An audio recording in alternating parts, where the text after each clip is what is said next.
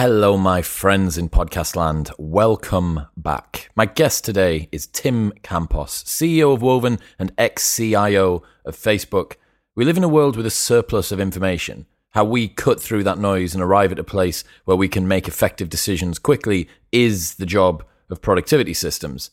And yet, so many of us are struggling massively and drowning in overload. As someone who doubled the productivity of Facebook's workforce, Tim knows the limitations of high pressure, high growth, high information environments. And today we get to learn his best tips on how you can improve your productivity. In other news, my tan's pretty good. I am enjoying Dubai, I have to say. Getting some winter sun has been a very rare, enjoyable change. Going to have to be back in the UK at some point soon. And December is probably the busiest month I've ever had for recording. So we have some absolutely insane guests coming up soon. Keep your eyes peeled. All right, quick maths. The less that your business spends on operations, on multiple systems, on delivering your product or service, the more margin you have, the more money that you keep. But with higher expenses on materials, employees, distribution, and borrowing, everything costs more. So, to reduce the costs and headaches, smart businesses are graduating to NetSuite by Oracle. NetSuite is the #1 cloud financial system, bringing accounting, financial management, inventory, and HR into one platform and one source of truth. With NetSuite, you reduce IT costs because NetSuite lives in the cloud with no hardware required. You cut the cost of maintaining multiple systems because you've got one unified business management suite, and you are improving efficiency by bringing all your business processes into one platform. Over 37,000 companies have already made the move, so do the maths and see how you will profit with NetSuite. Backed by popular demand, NetSuite has extended its one-of-a-kind flexible financing program for a few more weeks. Head to netsuite.com/modern right now. That's netsuite.com/modern. This episode is brought to you by Shopify. Whether you're selling a little or a lot, Shopify helps you do your thing, however you cha-ching. From the launch your online shop stage, all the way to the we just hit 1 million orders stage. No matter what stage you're in, Shopify's there to help you grow. Sign up for a $1 per month trial period at shopify.com/special offer, all lowercase. That's shopify.com/special offer. But for now, it's time for the wise and wonderful Tim Campos.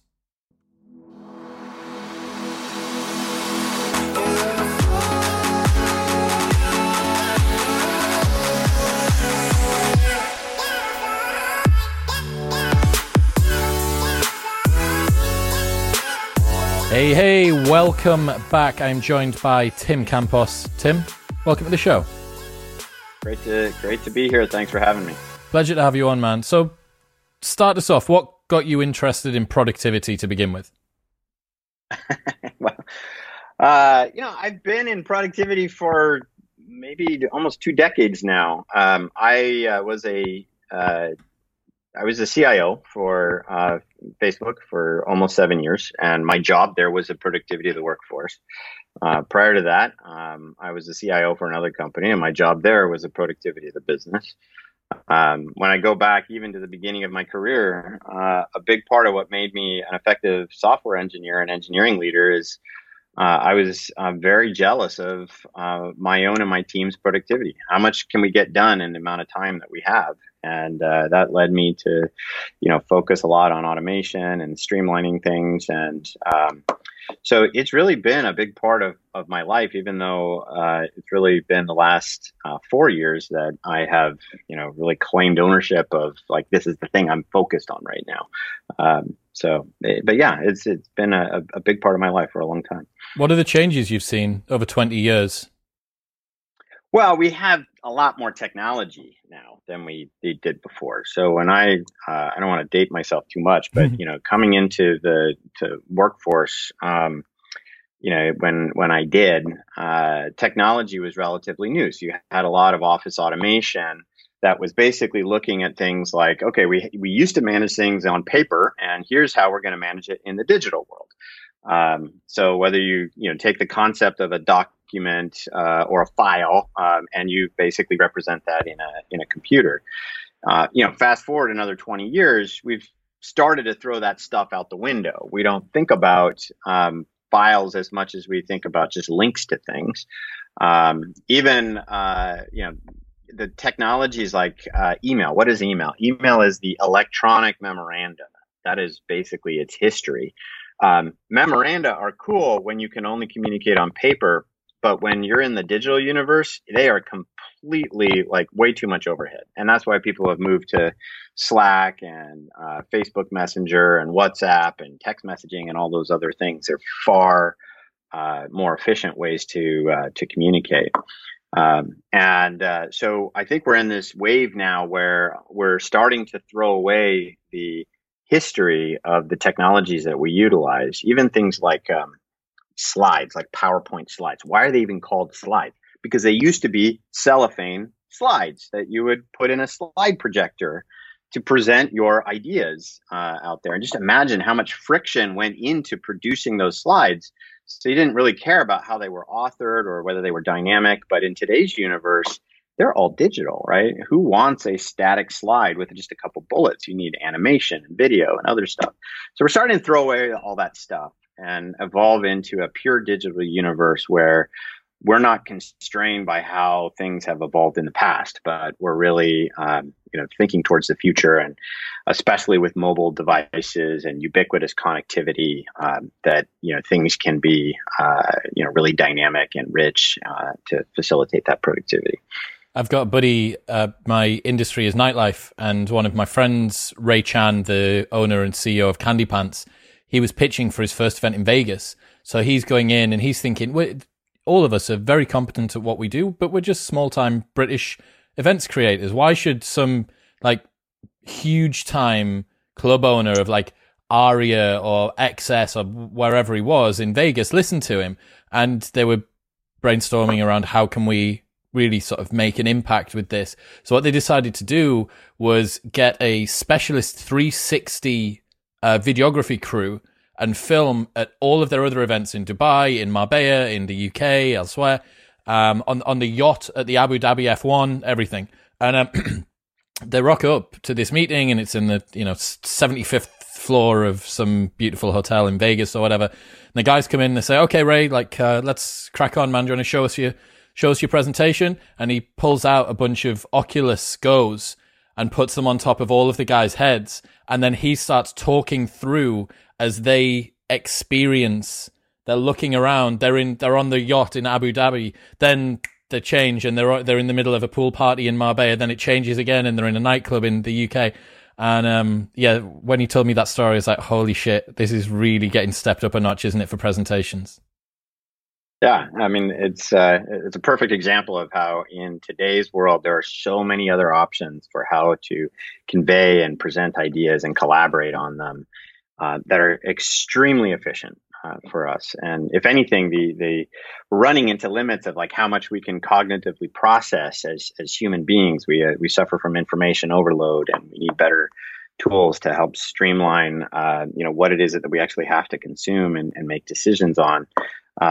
But in terms of what the technology can do, it's amazing. It's just absolutely incredible, and that's a great story. That's a really fascinating point that you just made there. That we've gone from information scarcity to information surplus in probably 30 years. Yes. Like 30 years ago, I would have wanted to be able to access the entire history of the Earth on a device in my pocket, and then probably about the time that Instagram launched. No, maybe a little bit later. Maybe like 2012. 2012 was like maybe the sweet spot, or 2010. And then it's just been like wildly overshot now. And you're right. A lot of what people's time is spent doing is not getting more information. It's actually filtering out information that they don't need and trying to permit themselves to focus on the essential few rather than the trivial many. The bane of my existence these days, and there's really been two systems. One, the calendar, which I'm sure we'll get into, but the second is email. I cannot stand that platform. It is incredibly inefficient. And it goes back to its roots, right? With an email, all you need is an address in order to send a message to somebody. And it basically follows a moniker that every message is going to be read and processed and filed. And I get now 300 messages a day, easy. And which means if I don't spend an hour managing my email, then tomorrow I'm going to have 600 messages a day. it is incredibly inefficient because about 80% of these things are not things that are that important to me. It's not always obvious which ones are the important ones and which ones aren't. So it's very hard to use a traditional algorithm to just filter them all out. But it's just the wrong, mechanism. You take Facebook as an example. Not that Facebook is perfect on any front, but the news feed basically recognizes that there's only so much time that I have to process information in a day with Facebook. So it's going to rank the information that I see to be the information that is most relevant to me. And I'm not even going to be aware of all of the newsfeed stories that it chose not to share with me. I'm only going to get the ones that the algorithm chose to provide. Now, in that case, that has some obvious consequences, but generally speaking, it's been extremely successful for Facebook. Imagine, if we're able to do that in a business context or a work context, how much more efficient we will be. I think tools like Slack somewhat get there. I don't have a lot of spam in Slack, for one, because you can't just use my Slack address to communicate with me. You got to be in my Slack group. You have to be in the channels that I actually monitor. And so that means that there's higher signal for me. You still have the problem that there's Slack overload, but at least Slack has more of a recency bias where that tool is basically designed for synchronous communication. If I miss a message that's really important, it's probably going to come back to me. So I'll just get another ping, and I don't need to go back and view every single Slack message that I didn't see in the 3 hours between I was last in the tool. So this gets to how productivity software needs to be built for the future. It needs to be really designed to fit a more efficient use of and sharing of information, which many tools I think really struggle with. Are we going to see email start to fade away? I mean, is there even really a realistic alternative to the behemoth that is email at the moment? I don't think it'll die, but I think email is going to be, it already is less relevant. It's a lower signal mechanism. You see this, in the consumer space with things like social media, that information is not conveyed via email. It's conveyed via, their own proprietary platforms and Instagram and WhatsApp and TikTok and other things. These are not email-based systems. In the professional environment, you've got Slack and Teams, and now Zoom with Zoom Chat, which I think are getting, they're bypassing the communication flow that is email. Email does provide one thing that nobody has solved yet, which is the global directory. If I have your email address, I can send you a message. And, most of these other systems don't operate that way. Paradoxically, that's why they are effective, because they don't allow someone who is disconnected from me to communicate with me. But you still need that mechanism, because you want to be contacted by the recruiter, or you want to be contacted by, that business partner that you're going to have that is trying to get in contact with you to do something with your company. And if you don't have something like email to facilitate that, I think it's, that's still a detriment. So until that problem is solved, I think email will continue to exist, but it'll become less and less relevant the more it's used. I mean, that's the paradox with it is, as people start thinking this is a great way to talk about our products, they're destroying the platform that is, had been a great way for people to communicate with each other. You're right. The ratio of noise to signal just continues to get worse and worse and worse. And anyone who's got a public-facing email knows as well, that one, it's just trash. It's a cesspool in there. Like this stuff, like I get randomly signed up to mailing lists. Someone's obviously seen that the footer note on a website that's 15 years old still got like some email. You know what I mean? Like it's a nightmare. My daughter is 16 years old. She's a high school senior. She has problems with email. Right, so. She hates the mechanism. It's very formal for her. She doesn't really understand how to use it. She grew up in text messaging and Snapchat. So email is like this weird thing. But she's had trouble just filtering through the noise, even on her school email. And there's no spam there, at least spam as we would call it, from advertisers. Nobody's contacting her via her school address to tell her to go buy, Lululemons or whatever. But she still gets way too much email from all of the distribution lists and all the communications from the school. And so the important stuff gets lost. The signal is lost. And that's the problem with email, is it doesn't provide a good ranking mechanism. Yeah, this is something that I wanted to get onto later, but I'm actually going to talk about it now, which is the relationship between your productivity system and everybody else's productivity system. That there is an upper bound, or there's a boundary on the domain of productivity that you can take your own system to, as long as you have to interact with other people. And for instance, you've used this example before about a finance department asking particular salespeople to log all of their expenses, which took 100 times more effort for the salespeople, but made it really slick for the finance department. And as anyone who's decided to venture down the productivity rabbit hole knows, your system can be as slick as you like, but if you are a doctor working for the NHS in the UK, you're on Windows 95 and fax. If you are part of any sort of big, well-established company that is going to take time to update their systems, the likelihood is they're not going to be able to have your Alfred auto snippet shortcut, like coded, preconceived idea macro system that you can just run. They're not. And so, yeah, the marrying between the two and the turmoil of knowing that you've got your shit sorted and that you now kind of have to slow yourself down to get to everyone else's pace is something I found really funny.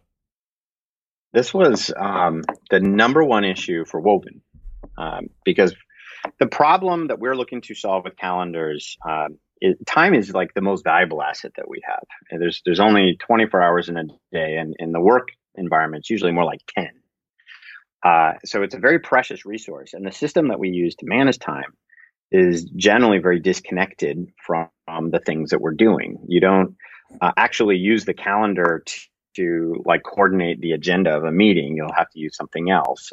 You don't use the calendar in many cases to even schedule. You will schedule over email, over text messaging, and then when you're done, you actually send the calendar invite from the calendaring system. So we were trying to fix that, or we are trying to fix that, by addressing how the calendar is built, because the calendar is just broken in terms of how it's built. And I can talk about that later if you want.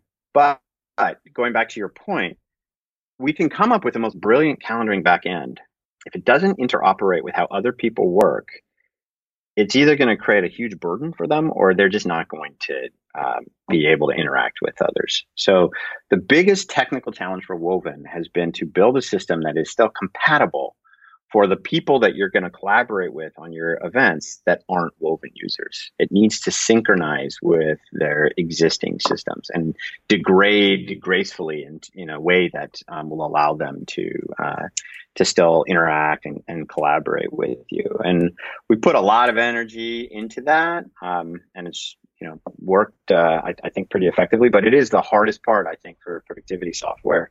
Some companies do what we've done, where they bootstrap on top of an existing technology. I mean, even Facebook in the early days would use email for some notification updates. Others, like Slack, just go and they rip the Band-Aid and they go straight into a completely different way of doing things. And they've been successful in that, but it's hard. It's really, really hard. This whole thing, I think, is one of the tricks with productivity software is how do you interoperate so that your new system that you're using to make yourself more productive doesn't create an undue burden on the people that you work with. At the end of the day, if it doesn't work for everybody, for a group of people, then it doesn't really even work for you. Yeah, I agree, man. Let's go back to your time at Facebook. You doubled the productivity of the workforce at Facebook. What's the metric for that, and how did that happen? We used revenue per employee, and which is not the best measure, but it's very easy to benchmark, to look at other companies. And so we also looked at a couple of other measures. We would look at profit per employee. And then within each business function, you could provide more specific productivity measures, like, how many candidates can a sourcer produce, or can a recruiter hire in a given period of time. But at a gross level, we use revenue per employee, and that number where we talked about doubling the productivity of the company was very much based on doubling revenue per employee. If we looked at a different measure, we actually did even better. A key strategy on this was just an incredible focus on it. Like, this was all my organization thought about, was workforce productivity. Even things as like trite as the gates that we would have, the turnstiles that people would have to walk through to come into the building. We looked at, how much time it would take for someone to badge in and walk through. And in some cases, we had to rebuild them because it took, an extra 75 milliseconds for the badge reader to read a badge because of the distance between the badge and the badge reader. And so by moving the badge reader from underneath a plate of glass to on top of the plate of glass, we were able to get an improved throughput for people through those turnstiles. That's how much we cared about things. And so when you got into things like, how do employees meet with each other? We wanted a tool that was super easy so they didn't have to ask an admin. How do people get accessories? We invented these vending machines that a lot of companies now have, where you could just badge into a vending machine if you needed keyboard, mice, batteries, screen wipes, like anything that was technical. So you didn't have to go to the help desk for that. We could put these machines anywhere that employees were, even if we didn't have IT people. Certainly things like, how do we make the business function like sales or recruiting more efficient through technologies? Facebook hires a lot of people, and that's a lot of interviews to find the right candidates. At one point, it was 37 interviews to hire one software engineer. And so if you're going to hire 10,000 of them, you can do the math in terms of how many interviews that would require. So we would build automation to take care of the mundane for people. Let's make it so that it's really easy to schedule candidates. Let's make it really easy for people to do their performance reviews and to get feedback from other people within the company. And those were the mechanisms that we employed in order to achieve those outcomes. Over time, they really started to compound and build on themselves because we built a technical asset that we could then start using and reusing to get more and more capability into these functions. One of the co-hosts of the show, Johnny, he was at a Big Four accountancy firm a few years ago, and he decided he'd gone through this long process deciding he was going to leave and start his own business and become an entrepreneur, and it was his dream and blah, blah, blah. And he talks about the process that he went through to leave, and he went to the terminal, the console that he had on his computer, went to R for resign, pressed the resign button. Are you sure? Yes. Are you absolutely sure? Yes. And that was it. And I'm like, that's so good. You also said about people automating stuff. So I've got a story here. A programmer wrote scripts to secretly automate his job. So this comes out the back end of GitHub. A guy called Narcos on GitHub, when he left his job, his former co-workers started looking through and realized that he'd automated all sorts of stuff. So this guy wrote one script that sends a text message late at work to his wife and automatically picks reasons from a preset list of them if his login activity was ever on the computer servers after 9 p.m. He wrote another script relating to a customer that he didn't like. It scans his inbox for an email from the customer and uses words like help, trouble, and sorry, and automatically rolls the guy's database to the last backup, then sends a reply, no worries, mate, be careful next time. With another script, he automatically fired off an email excuse like not feeling well working from home. If he wasn't at work logged in on the servers by 8:45, he called it the hangover script.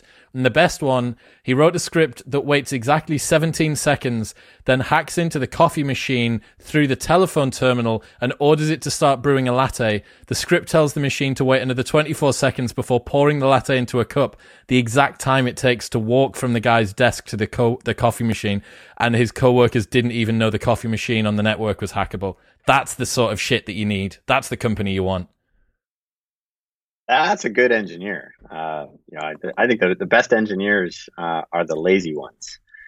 They don't like to do repetitive work, so they come up with mechanisms to avoid it, whether that's through architecture or through automation, like you just described. This is one of the things that made me successful when I was an intern at Sybase. My very first job was I thought the job was boring as hell, and so I just automated it. And I took what used to take other people 8 hours a day. I could get my job done in about 2. So I had 6 hours to go screw around and do other things. And so they just kept giving me more work that I would just keep automating. But this is the trick, I think, with productivity is you sit and you find the repetitive things that do not add value to your life that you must do, and you automate them. That can be done through delegation to a subordinate or an assistant. That can be done through actually not doing them at all, I guess, which is the most beautiful part of your life, when you realize the thing that you've been doing, no one's actually probably going to notice, or it adds so little value that you basically don't need to do it, or as you say, write a script. So time management, what are the basic principles, before we get into tools, what are the basic principles people should understand around time management?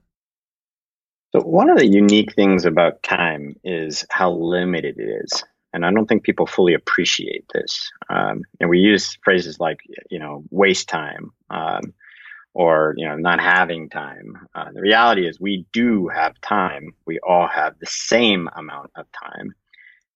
And because time is so finite, you really have to be very diligent about how you choose to spend it. And this is where a calendar, I think, can be extremely valuable for people, because what a calendar typically represents is how you want to spend your time, how you're planning to spend your time. And if you sit down and you think about it, like, if you have presentations to write or code to put to build, or you need to get through your email, if you don't allocate the time for that, those activities, if you don't, plan for it, then either it's not going to get done, or it's going to get done at the expense of something else that you may have that's even more important, because you're not being diligent about it. So time management, I think, starts with respecting the fact that there's only so much time in a day. Then the next key thing is to be very clear about what it is that you want to accomplish. What are your goals? One of the greatest gifts in my life was being introduced to a life coach earlier on in my career, who helped me write this stuff down. Like, what were my big strategic goals in life? When did I want to have kids, and what kind of house did I want to live in, and when did I want to retire? Blah, blah. And basically, you go from big to small. You start defining these things, and then you can map that down into, what do I need to do next week, next month, next year. In fact, I still have one of the things that this guy had me do. Hopefully you can see this, is fill out this card. Mm-hmm. And it's basically, this is your life, is what the title of the card is. And it starts with my birth year. And then I had to write out 100 numbers until the age of 100. And then I had to circle where I was in my life at that time. He also had me circle when it is that I wanted to retire. And then it helped me see how little time I had left. And it created urgency to make tough decisions on things that I wanted to spend time on. One of those things was I didn't want to be in the semiconductor industry. So I ended up resigning my job. I had a very lofty executive position, but I chose to leave that role because I didn't want to retire from the semiconductor industry. I wanted to start my own company, and I wasn't going to do that working at this place. But a number of other decisions came out of that. So once you have those goals defined, and then you narrow that down to, how do I want to spend my time, over the next quarter, you can start building a normative schedule for yourself. For example, I put, Mondays are my favorite days of the week. I'm fresh. I've relaxed from the weekend, but it's very important for me to not immediately jump into collaborating with other people, but to have some strategic planning time. So the first 2 hours of my week are strategic planning time that I save for myself. And I almost never give that time up for somebody else. I organize my week so that all the planning things are done Monday and Tuesday. So that means the rest of the week is mostly about execution. My team has a commitment to each other that we're not going to spend time meeting on Wednesdays. That allows us all focus time to just get stuff done, and so on and so forth. So I've got a normative schedule that is pretty well defined. And that helps me to meet my goals. And time blocking and pre-allocating that time on the calendar is a very effective strategy to ensuring that you get done the things that are really important to you. Time blocking being just deciding in advance what you're going to spend hour X to hour Y doing. That's right. And it could be on a recurring basis, as I just described. I want to spend the first 2 hours of the week getting ready for the week, or it could be on an as needed basis. I'm meeting with an investor on Thursday, and I need to prepare the deck that I'm going to share with them. So I'm going to put an hour of time on Wednesday to finalize that. Whatever it is, you get what you focus on. So yeah, it can be on big things, on recurring things, or it can be on tactical objectives that you define. But the key point is you get what you focus on, and time blocking allows you to be very deliberate about how you are going to focus your time. Yeah, there's a few doorways to hell that I've got open in my mind. One of them being Parkinson's law, work expands to fill the time given for it. And I've been thinking recently about what happens when you scale Parkinson's law in an information surplus world out across a lifetime. Essentially what Parkinson's law does is probably push a lot of the important out of the way in place of the urgent. And you will just continue to kind of put out fires and put out fires and put out fires and never really get round to that. And that can be irritating over the micro/immediate. It can be kind of worrisome over the medium term, but it's existential over the long term, right? It wouldn't surprise me if we get to the stage where in 20 years, 30 years time, people's biggest deathbed worries or regrets are stuff like I spent too much time on email. I spent too much time on my phone. Mm-hmm. We haven't encountered that. There's a lot of good articles. If you Google biggest regrets on deathbed, there's some really enlightening and sort of beautiful insights that nurses have got from that. But we haven't seen what the outcome is of this information overload world. And I'd bet a significant amount of money that stuff like social media and YouTube and email and digital work is absolutely going to make its way up that top chart hierarchy of regrets. There's another framework to think about time, which is that you have, I've heard some people use the words maker time and manager time. Maker time being the time where you're doing something, you're coding or you're authoring. Manager time being you're responding to the needs of others. You're taking care of the things that require collaboration. There's yet another way to look at that, which is your proactive time and your reactive time. You can't have none of the reactive time because the world is going to move on without you. And as much as we may want to have control over 100% of what we do, things change, and you need to spend time absorbing that and reacting to that. So you need to read the email. You need to go to the news feed, but it's got to be boxed. If it's too much of your time, then that's where those regrets are going to come about. The flip side of it is maker time. I would assert that most people aren't deliberate about their maker time. They don't think about where they are most productive. And there is definitely, a Pareto here where it's usually not even that much time, but 20% of our time produces 80% of our value. And when you're able to be disciplined and focused on that, you can maybe increase that a bit. So it's not just 20% of your time and improve your overall output. And this is what I think people like Mark Zuckerberg have been very effective at. Jeff Bezos, Warren Buffett, all of these people are very, very good at managing their time. They're not flippant about it. Then you have some others like Elon Musk who just don't sleep. So they've maximized their time in other ways. But still, same outcome. They're able to maximize their output from these things. And they're very jealous about the time that they need to think and, be proactive about things. And the more that we can keep that in balance with the reactive time, I think, then the more effective we are as individuals. Absolutely, yeah. The send versus receive paradox that you've got going on there is super important. I can't remember I think it was another Jack Butcherism from Twitter where he said, people spend their time like they can refund it and hoard their money like they could never get more. And we really do need to kind of flip that narrative on its head.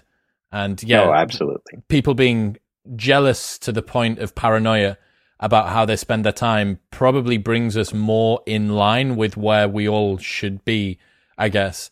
Where do you see most people going wrong? They think, right, I'm going to start optimizing my time. I'm really going to, that Tim guy sounds all right. He had some good stuff. Yeah, I don't want to die with regrets and unfulfilled dreams. What do some of the common errors people make? I think, for one, not thinking far enough out into the future. We can actually see this with calendar data. So Woven's got about 190 million events in it. And one of the interesting things about that data set is it highlights most people don't fill their time until they don't schedule events until 3 days before the event occurs or less. So that basically gives you a horizon for how far out in the future somebody is thinking. And it basically highlights how reactive that we are. So I think that is a key area where we go wrong, is that we don't plan far enough out in the future. We have a very strong bias towards the here and now, and not towards the long term. You see this with things like, the best exercise advice isn't that, okay, go start working out at the gym for, 10 hours. It's, work out at the gym every day for at least 20 minutes. If you did that, you're going to be far better off in the long term, because you're going to start to institute the habit. You're going to start coming back to it over and over. You're going to allow your body to adapt and evolve. So we do too much of this cramming and not enough about thinking about the long-term implications of the decisions that we make. And if we were to plan more our futures, I think that we would be far more likely to accomplish, but especially big things.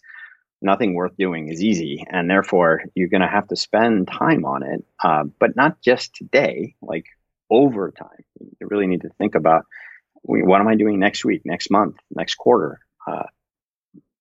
One of the addictions that I think a lot of people, myself included, have is this presumption that time spent planning could be spent working. So you have, I'm going to sit down, I'm going to put my plans together, I'm going to, the next 90-day sprint or the next year or whatever it might be, and you start doing a bit of planning, and an easy-to-do task appears during the planning process, and you're like, oh, I can send that email now.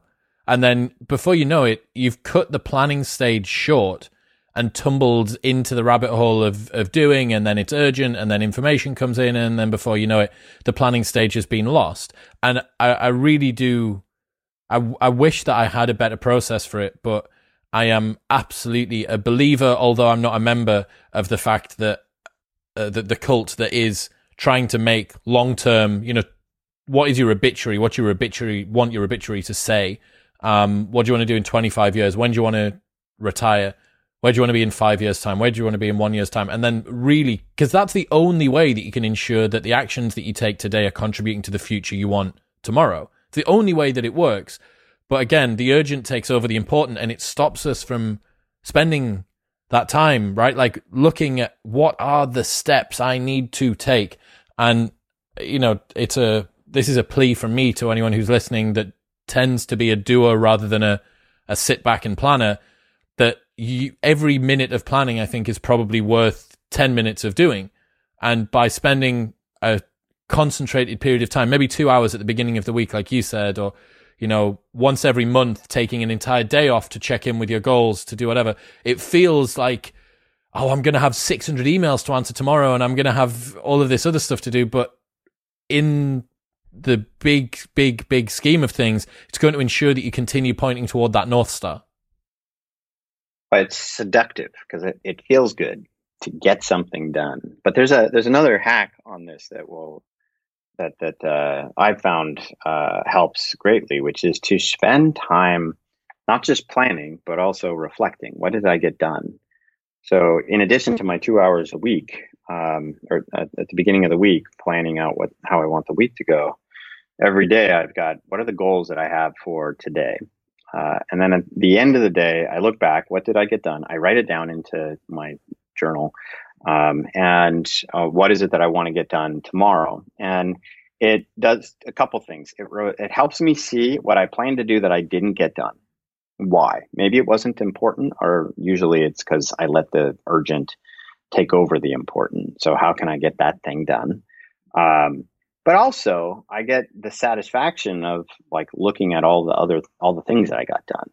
And it's usually more than I had planned to do.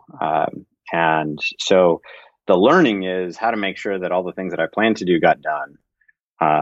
But also, to give myself a little bit of credit for the fact that I get a lot done. Like there's a lot of things that I'll do in a day.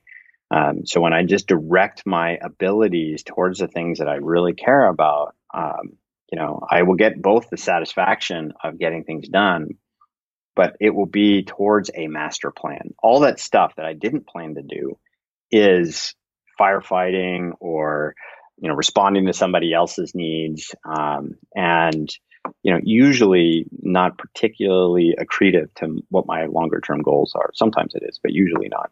And so I found that to be a very effective practice in helping to both alleviate the desire to just check some boxes and say, yeah, I responded to those emails, or I got through my email in a day, and stay focused on those bigger picture items. Is that a physical product? Is there a particular system that you're following for that? It seems like an oddly low-tech solution for you. Yeah, it's because this is less about the automation and more about the emotion, right? So that what I have found with this is it doesn't necessarily feed the systems that I have that will automatically get stuff done. What it feeds is my feelings about myself and how I'm approaching my day. So it doesn't really matter whether it is in a note-taking app or it's on a piece of paper. I tend to be purely digital, so it's in a note-taking app. But even there, I could be in Apple Notes today and Notion tomorrow, and it really doesn't matter because largely this is just a reminder for me of what my key priorities are. I am thinking about other ways to get this into Woven, because the calendar is reflective of this. Like, what's my goal for the day? And how do we better incorporate that? And one of the things we have in Woven is analytics that I do use on a weekly basis to make sure that I'm spending time on the priorities that I care about. In fact, the mission of the company is help people spend time on what matters most. The analytics is part of how we help you do that. We'll give you visibility into how you're spending time. Scheduling is, a tool that we provide to help you spend time. So are you spending time on what matters most? At the end of the day, I can see, through the analytics, how that's going. And I'll have objectives in terms of how much time I want to spend with, the products, how much time I want to spend on growth marketing, how much time I want to spend on recruiting, how much time I want to spend on investors. And they change, based on where we are as a team. But it's helpful for me to see how that time is being allocated. And when I'm doing that planning at the beginning of the week, it can lead to adjustments. I don't have enough emphasis on recruiting this week. I need to, work with my recruiter and make sure that either we're following up on candidates that we have that are ready to go, or we're putting more people in the pipeline so that I'm spending time on recruiting, because that's a big part of our growth. One of the things I've been impressed with a lot recently, and I think Woven appears to be moving in a similar sort of direction, is this post-information world for a lot of personal productivity systems. So I'm thinking about the new era of wearables, stuff like Whoop and Aura, which actually don't they collect an awful lot of data, but what they feed out is quite aggregated.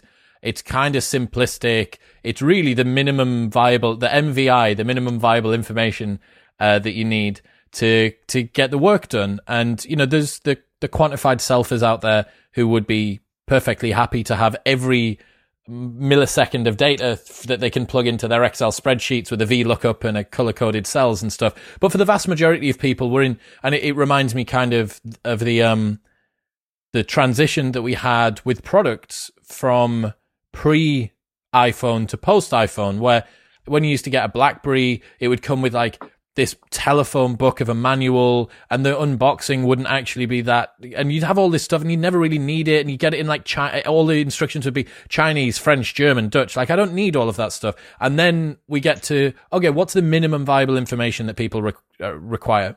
Like, what is the most beautiful and smart user experience? And it would appear that the transition that you're trying to get to with calendar here, you know, it sounds great. I love the idea of spending time at the end of my week reviewing how I spent but it's like, if it's not there in front of me, that's just another task on my to-do list that I need to do. And as we've just identified, we have a bias toward doing things that are immediately gratifying rather than sitting, planning, and reviewing. And unless it's there, slap bang, staring you in the face, and almost you need to like push notification it out of the way, it's like, it's just not going to get done. Does all of that kind of map into your conception? This is why we have this concept of home in Woven. And so the home section of the app both shows you the meeting that you need to go to next. But it also shows you your analytics for that particular week. And the reason we put it there is for exactly this purpose, that if it's, you know, of course, you're going to be looking there to like, what is it that I have to do next? So you'll be reactive to that. You've already made those decisions. We're going to help you get into that event. But the analytics are the piece that you may not be thinking about, but when it's there, it's a constant reminder of, you know, what are your priorities and how are you performing against those priorities?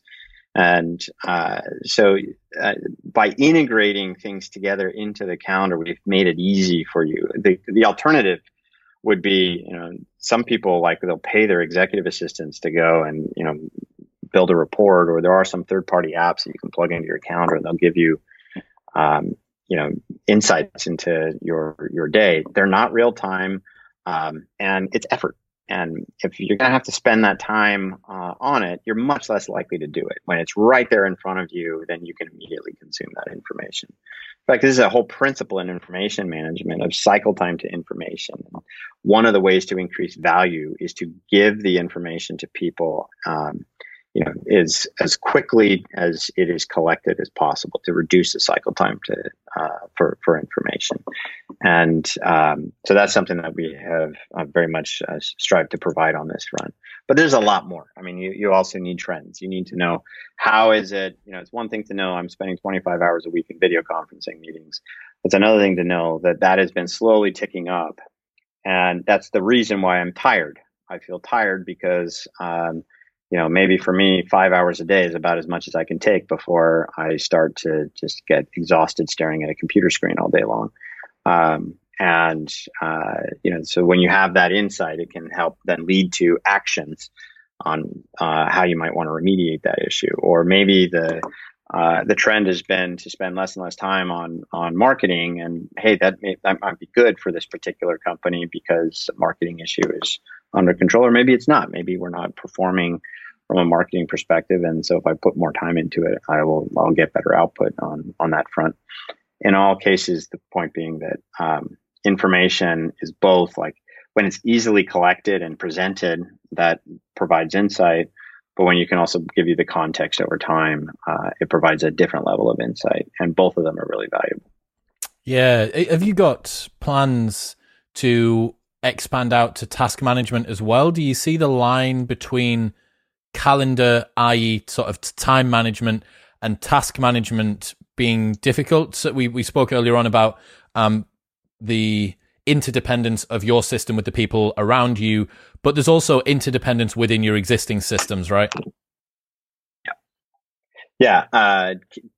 Basically, events are tasks. You know, we have a task right now. Let's go record a podcast. That is an event. We just both share it.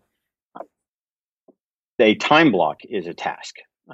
So there is a very tight connection between those two things. And in many respects, Woven is actually already well suited for it because we have the concept of an event that has yet to be scheduled, a draft event, we call it. And if we were to just call those draft events tasks, we'd have a task management system that's actually really, really powerful because any task inside of Woven could be done with other people and is collaborative and can easily then turn into an event on the calendar. And it can even do it by itself through the magic of scheduling links. So that's in our future. There are some interesting things to address, especially when you get into groups, because there's a lot of other places where people put tasks. They put tasks in their note-taking apps. They put tasks in systems like Asana or Git. They put, they may have full-on task management systems if they're using a CRM. So we have to think through how to bridge, as we did with calendar events, this new universe where we're mapping those tasks to time and the existing universe of where people in different organizations might want to be storing and managing their tasks. And that's, I think, probably the more tricky part of task management. But the other parts, in many respects, we've already solved. We just don't push that feature of the product just yet. Yeah. I had David Allen, the author of Getting Things Done and grandfather, I guess, of the modern productivity movement on a couple of months ago. And I asked him, I was like, do you use OmniFocus or do you use Things 3 or have you got like and he was like, I'm just using this old as hell, like some Python script thing that looks like a Casio calculator. And that kind of really reminded me that the principles are served by the tool only for as long as the tool continues to be optimal. Like if people can make a rod for their own back and actually create more work by getting a tool which is poorly aligned and doesn't necessarily do the job that it needs. Yeah, it is. And it's hard enough to build systems that are simple. I mean, you talked earlier about how it used to be buy a piece of technology with a big, thick book of instructions on how to use it. And the world today will not accept a solution like that. You have to build your technology in a way where it's easily discoverable. But simplicity is hard, right? It is difficult to build a powerful system that is simple. It takes a lot of engineering, a lot of thought. And so, this is one of our current focuses is to take the power of Woven and really try to simplify how people can use and discover it so they don't necessarily have it all in their face, on their first day when they come into the product. But it's still there. It's still there to, provide value to them so we can automatically format events or automatically schedule events or whatever it is that the individual may need. And those problems are valuable problems to address, which is one of the reasons why you don't want to expand your feature set too wide, too quickly, so that you can make sure that you streamline things that you have first. I was listening today to Lex Friedman on the artificial intelligence part. It's not called that anymore. It's just called the Lex Friedman podcast, but he's talking about artificial intelligence. And he was talking about the fact that the first company to get an effective self-driving car will get a lot of the benefits that the first AGI / superintelligence will, because their ability to compound on the data and the analytics is going to just exponentially skyrocket their ability to further improve their system and further improve their system and further improve the learning. And it really seems like you guys are kind of mining that data to look at, what is it that people want? Because a lot of the time we don't even know what we want. You say to someone, what are the sort of features that you would need in your new mobile phone or in your new whatever, and someone would rationalize what they think they want, and then you look at their usage and you're like, if I gave you that, you'd use it 5 times a year. Whereas if I managed to reduce this particular operation down by 5 seconds per time, it would save you 50 hours per year or more. So yeah, it's fascinating, man. I'm really interested to see how the analytics driven world is going to move into productivity. I think that's a really exciting area. Well, with time, we will further stitch together time, events, and what people are doing. This is the long-term vision of the company, is to make time an asset, an information asset. And it will be that when it's not isolated, when it's not all by itself. So when you're going into your staff meeting and the agenda is already there and the follow-up action items are connected to the event. As we do that more and more, then those events can be smarter. You can start to see, there's going to need to be a follow-up meeting out of this. So let me help you schedule that. Or maybe this, event is going to, trigger the need to cancel something that you have in the future because you've just made the decision on something that was already planned in the future. The more that we do that, the more intelligent we can make the calendar and have it be a more proactive part of your day and your life, where it's helping you to accomplish your goals as opposed to just being this administrative burden that you have to pay somebody else to manage. Yeah, it really does feel, we talked about this kind of corner that we've turned with technology into the information surplus age. It really does feel at the moment like that's what a lot of people want. Like there's no one listening who thinks that they have enough time in the day. Like the day that we're recording this, the clocks went back last night. The night before last night, and oh my god, a day with 25 hours in it. It was so beautiful. I was like, this is what it should be like. But I can't do that all the time. Sadly, I get that once a year. Sadly, in 4 months, you're gonna have a day that's. I know. Don't remind us about that. Do you know that there's a statistically significant increase and decrease of 25% in heart attacks and strokes on both of those days, and the same increase and decrease in road traffic accidents? I'm not surprised. That's I've never heard that statistic, but I'm not surprised at all. Yeah, this was my number one challenge to my executive assistants at both KLA Tencor and at Facebook was they'd say, "How can we help you most?" I was like, "I need a 36-hour day," and for whatever reason, they all failed at it. They could not. I mean, it's a simple thing. Just add 12 more hours to the day somehow. The only time one of them figured it out was apparently if I fly from Midway Island to Singapore, I can get that 12 hours. Excellent. But it only happens once. Only happens once, and then you got to lose it. I had a friend who set off on a flight from Hawaii to China, from Hawaii to Australia, and lost Christmas Day. Set off on the 24th, arrived on the 26th, and lost Christmas Day. And they had Christmas on the plane. Apparently, they had like the Christmas dinner, but never actually experienced what the 25th of December felt like. Yeah. I mean, every time I'd fly back from Asia, that was the one nice thing, is that you would get your time back. So the travel day didn't exist on the way back. On the way there, you're screwed. You're wrecked. Yeah. Look, Tim, thank you so much for coming on. Woven.com/podcast/wisdom. If you want to go and check out Woven, 21-day free trial people can get at the moment. Is that right? That's right. Hey, your man knows it. That's what happens when Joel sends out the script for the pre-roll. So yeah, go and check it out if this sounds like the sort of tool that you guys want to use. I am someone who schedules an awful lot, 4 or 5 guests per week, plus all of the rest of the stuff I do for running multiple businesses and everything else. So I'm looking forward to sinking my teeth into the tool. And I'm fascinated, man. It's a really interesting time. The technology is finally sort of permitting you guys to be able to do the things that you need to do, hopefully, to counteract the amount of information that we're all dealing with. Well, Chris, it's been a pleasure to be on your podcast here, and really look forward to seeing some of your viewers come and check out Woven. And we offer, in addition to the 21-day trial, we also do some onboarding for our new users to help them learn about the app. And very, very committed to the mission of the company to help people spend time on what matters most.